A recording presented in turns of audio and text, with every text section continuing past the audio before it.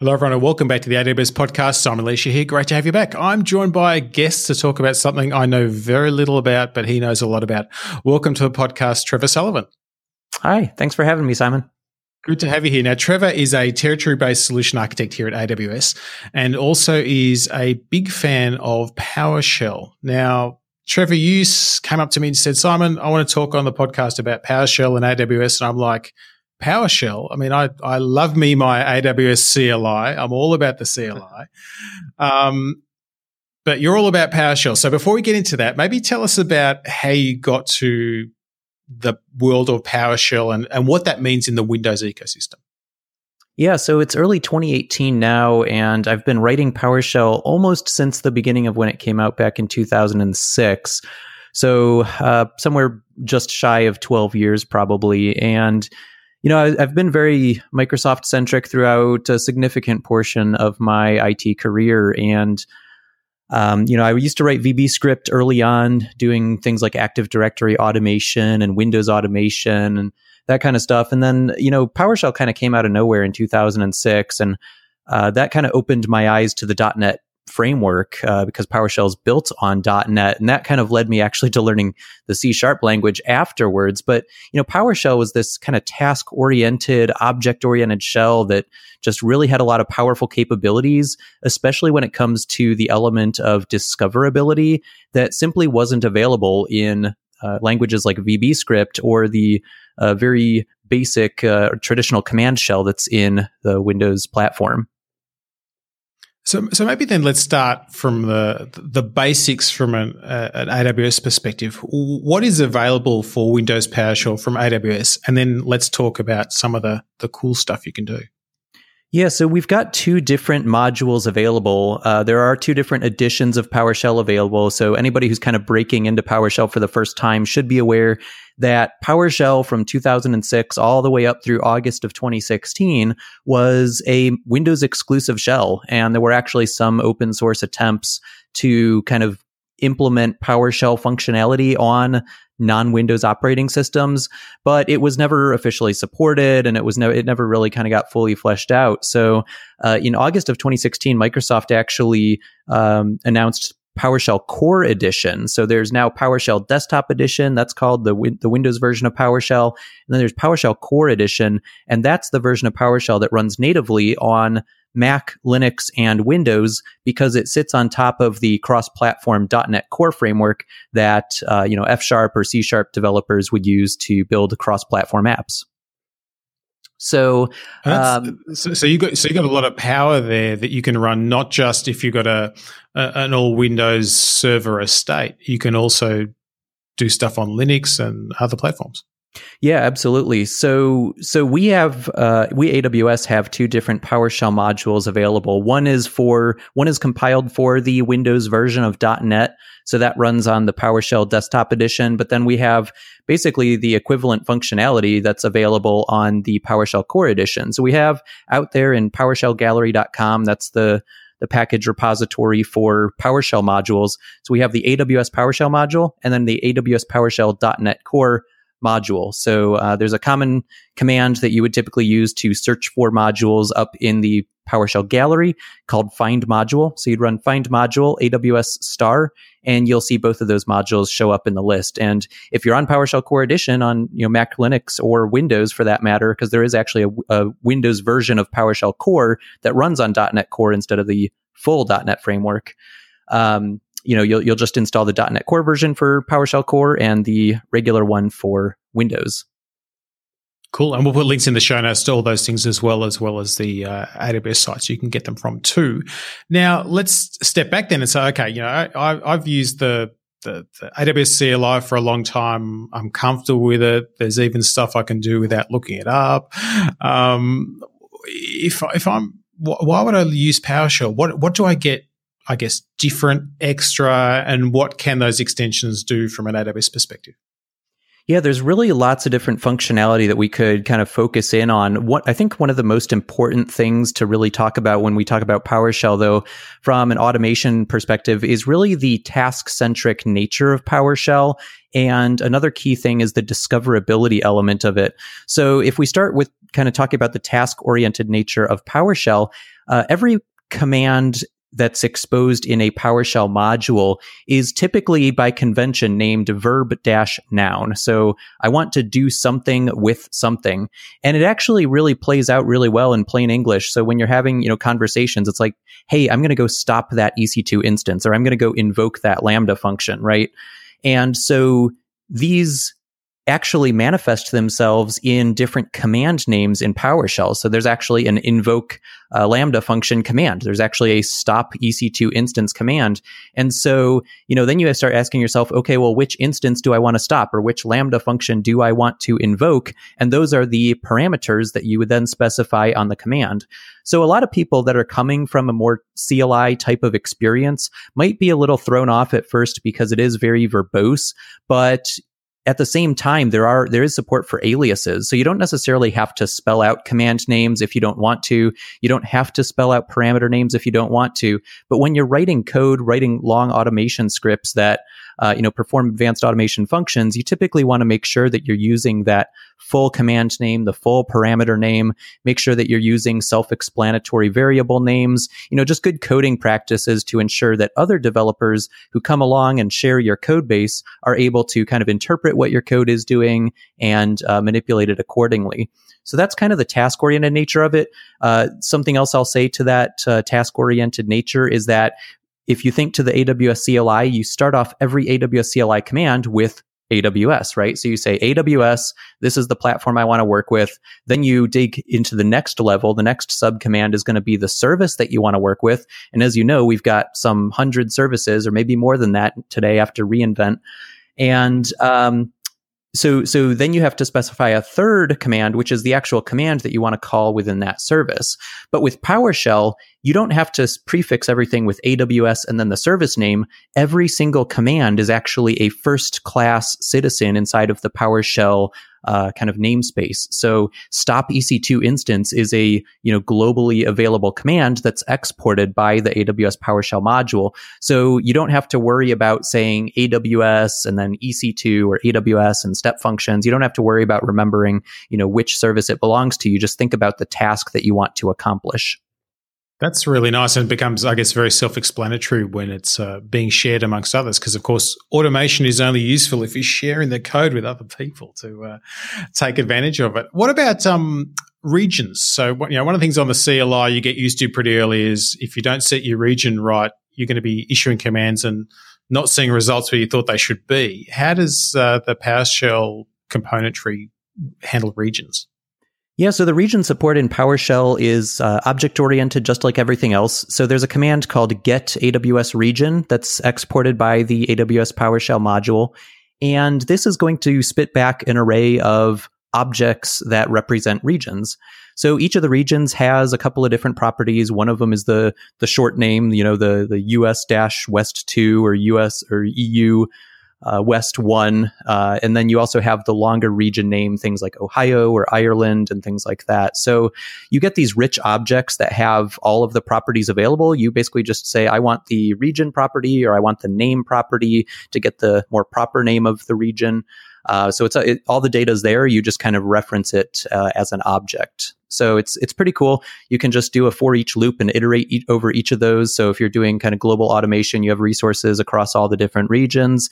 It's very easy to just write a simple for each loop and just iterate over each region, and then pass that region parameter into the appropriate command. So all of the AWS PowerShell commands have a region parameter on them.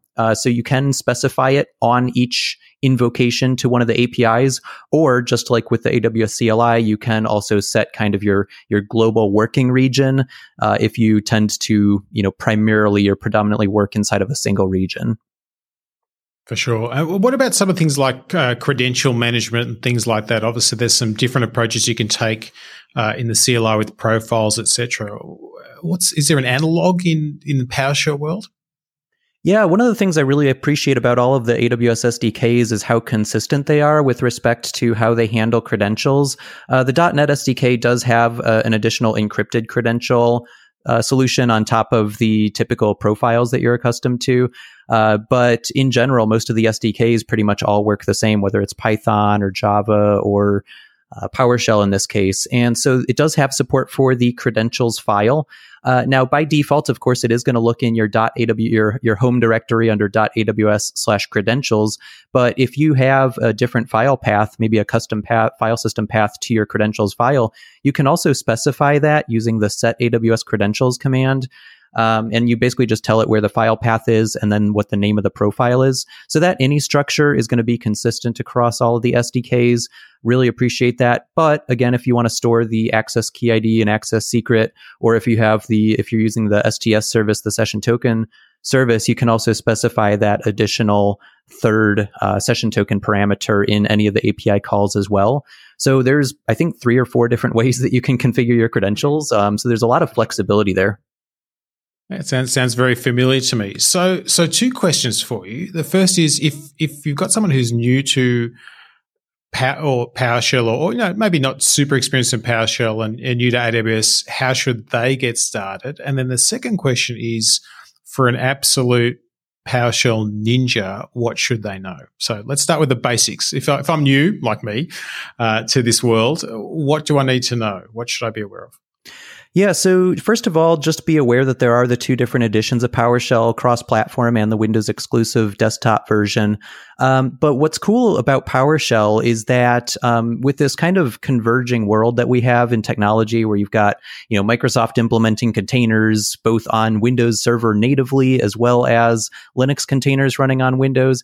One of the coolest ways that I find to learn new languages, like right now I'm trying to learn a lot about JavaScript and some other languages that are less familiar to me.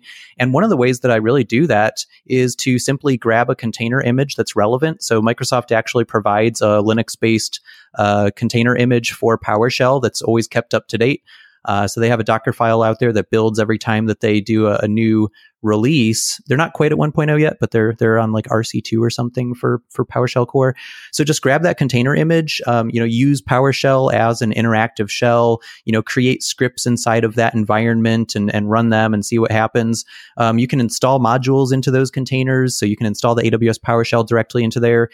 You can, probably not good to suggest this, but you could embed your credentials in there and never do that. No, not for production workloads, but for local testing on a singleton container, it's not quite such a big deal. It's let's just put it this way: it's no worse than really putting your credentials on your local file system, because ultimately it's just getting wrapped inside of a container image layer at the end of the day. But just you can play around with the AWS PowerShell module directly from there. And once you feel comfortable with it, go ahead and just install PowerShell on your preferred workstation.